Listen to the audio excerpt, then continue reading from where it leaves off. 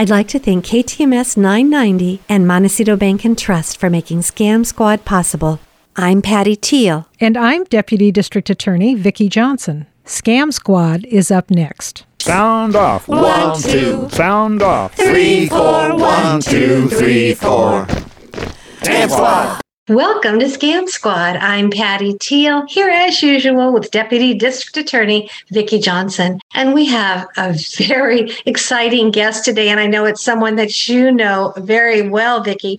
Retired Superior Court Judge George Eskin. Now, Vicki, I was doing a little research, and he has quite the illustrious career, which you probably already know. I'm just going to give a few highlights before you introduce him. He was a trial prosecutor in the Ventura County District Attorney's Office before serving as the Assistant DA. He was engaged in a private law practice back in the 70s when he was appointed Santa Barbara County Assistant District Attorney and then became Chief Assistant to Los Angeles City Attorney Bert Hines, supervising the largest municipal prosecution agency in the United States. He guided the establishment of innovative programs for the prosecution of domestic violence, consumer, and environmental protection cases. Gosh, he's been honored by so many organizations. The Ventura County Criminal Defense Bar Association in 1990 honored him for outstanding contributions to the criminal justice system. And then in 1997, the Santa Barbara Criminal Defense Bar Association presented him with its Lifetime Achievement Award. Oh my goodness.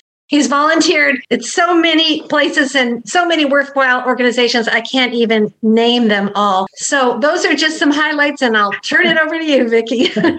Okay. Thank you, Patty, and thank you for sharing Judge Eskin's illustrious career, and it really has been illustrious. He has been a public servant of the highest order, and I've always been so grateful for the way he's presided on our Santa Barbara County Superior Court bench. Which is where I came to know Judge Eskin. And he is retired, but I understand, Judge, that you are still presiding on an as-needed basis. So I just want to thank you for coming on the show today, and I want to tell our listeners how it happened that he is on our show today. I happened to give a presentation to an organization called the Gray Panther, and this was an organization about scams targeting our community.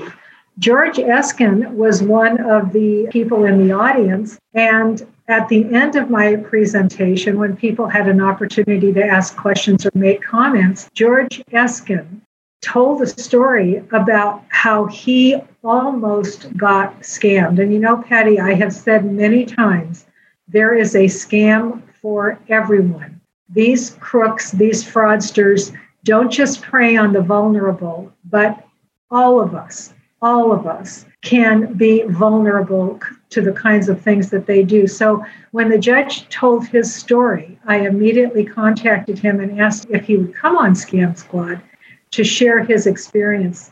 So Judge Eskin, I'm going to turn it over to you. Welcome, and please tell us what happened and how these scammers made contact with you. Thank you. Thank you, Vicki, and thank you, Patty, for those kind words. It was really kind of ironic.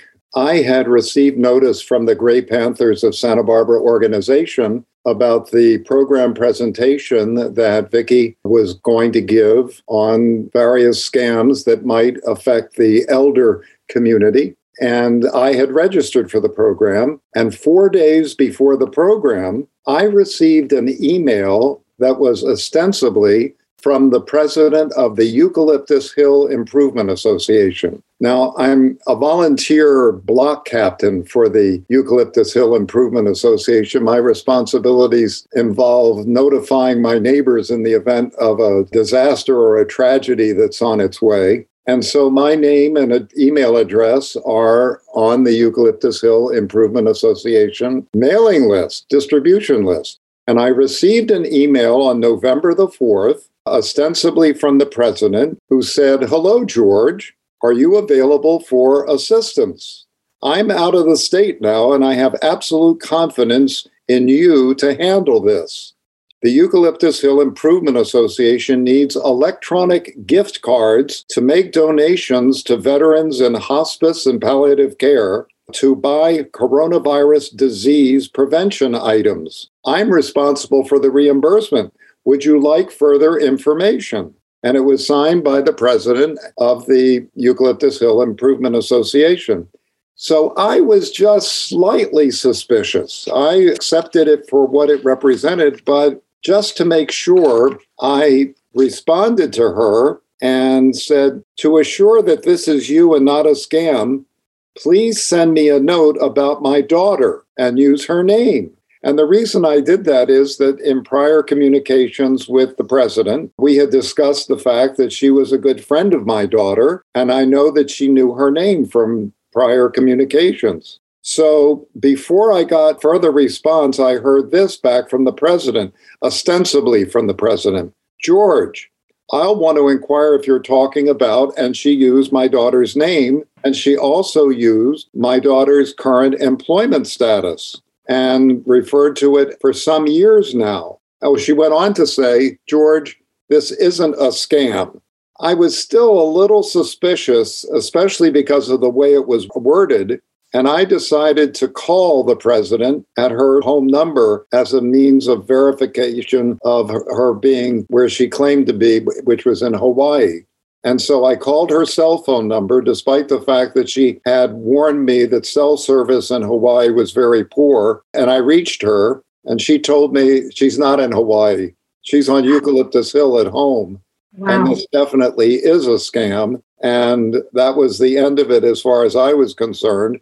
Although the president then sent out an email to all members of the Eucalyptus Hill Improvement Association, alerting them to the possibility that the email server had been hacked, or somehow or other, persons who were pursuing this particular scam might reach out to other members of the association.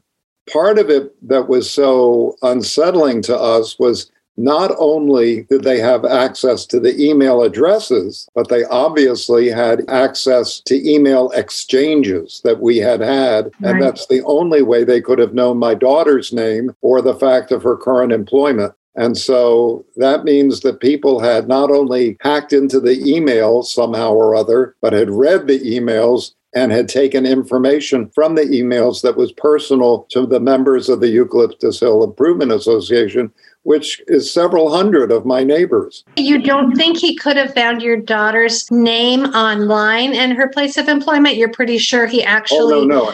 It had to have been as a result of communications between me and the president. Oh, that is unsettling then. Mm-hmm. So do you think that the president's email was hacked, or do you think your email was hacked, or both? We know that her email was hacked, and then whoever hacked it had access to all exchanges that she'd had with the other members of the Eucalyptus Hill Improvement Association. Right. That makes sense. Once they got into her email account, it was all there. Yeah. And maybe even the contact list for members of the association. But what really is unsettling is that they targeted you, and they must have realized or figured out ahead of time that if you asked a security question like, is there a person we know in common? They already had that information available. You know, they must have looked at your email exchanges and knew the language kind of to use with you. Maybe they even knew when you were reading off the list of gift cards that you were supposed to be getting for various organizations. I thought to myself, well, things like hospice, that would be something that Judge Eskin would like to support.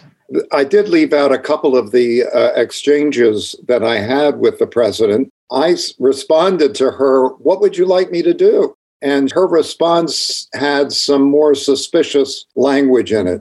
She said, are you available for assistance? I'm out of the state now, and I have absolute confidence in you to handle this. The Eucalyptus Hill Improvement Association needs electronic gift cards where they're to be sent. I'm responsible for the reimbursement. Would you like further information? I think it was then that I called because there was just something about it. She told me where I could purchase these gift cards. Oh, yeah. She said, you can purchase Amex, One Vanilla, or eBay gift cards for the donation pledged to Veterans at Hospice and Palliative Care Unit on behalf of the Eucalyptus Hill Improvement Association. She said, you can purchase the cards at any store near you. And she gave us examples, Walmart, Target, etc. In your current location. Wait a minute.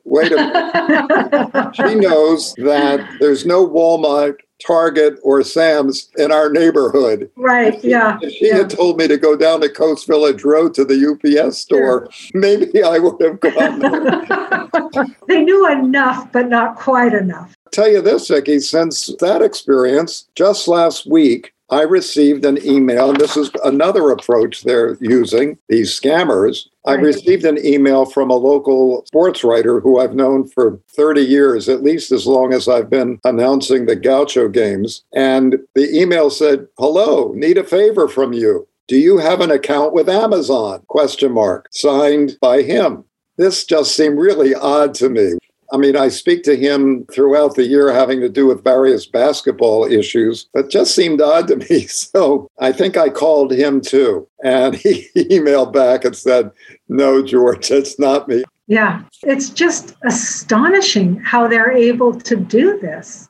You know, Vicki, it's very different, qualitatively different from the incessant telephone calls we get. Yes. And your advice, which was great to the Gray Panthers, don't pick up the phone. And ordinarily the scammers don't leave a message. But how many times a day do I get a call from some Orlando, Florida, or someplace in Ohio or someplace in Texas about my extended car warranty? I'll tell you the one I love is when somebody calls from the Treasury Department about an enforcement action and a warrant that's issued for my arrest. Now, I think that's the one, especially people who are in retirement facilities and whatnot, should be very careful about, because I can see how they could get frightened. But as soon as somebody asks for money, that's the signal, goodbye. Patty and I have said many, many times on this show, it's gift cards. The minute somebody says, go and get gift cards to do whatever, pay a fine or have a warrant recalled or whatever, gift cards, you know it's a scam. That's the danger of the internet. If you put too much out there, the scammers will use that information to scam you. Scamming is big business. These are like big corporations that run these scams. There's apartment buildings or there's office buildings in India that are 9 stories high, and every floor they have phone banks running a different scam. I suppose now the first red flag would be the urgency. It's something that has to be done right away. Why would the president of the Eucalyptus Hill Improvement Association wait till the last day that it has to be done to contact me? I just thought of another red flag that people could look for, and that is the email address from the person was not the email address from which I ordinarily get messages from her. Absolutely. Yeah, that's a good point. Well, listen, Judge, I really want to thank you for coming on our program. I'm so glad you weren't scammed. Thank you. That you were able to catch it and put a stop to it and alert your friend, which is exactly what we need to do if something like that happens to us. Thank you, babe. Thank you, Judge. Bye-bye now. So my fraud hotline is area code 805-568-2442, and I'll repeat, 805-568-2442. Please call me if you have any questions, any concerns, and I really do like to know what's going on out there. So do not hesitate to call. Patty, I do have some good news, and we've talked about this before, the online purchasers of pets and how that is just a ripe area for fraudsters. So here is the headline. This is from the Department of Justice. Cameroonian citizen extradited from Romania pleads guilty to conspiracy to defraud online purchasers of pets. What could be sadder than to realize that it's just a scam? So there is a website called lovelyhappypuppy.com that people would log on to, and this offered pets for sale. And of course, there were wonderful pictures of these pets. So people would get caught up in this and fall in love with a picture of an animal and go ahead and place their order. And then, of course, there were all kinds of problems. Transport was delayed. They needed more money to fix some problem with the transporting the little puppy.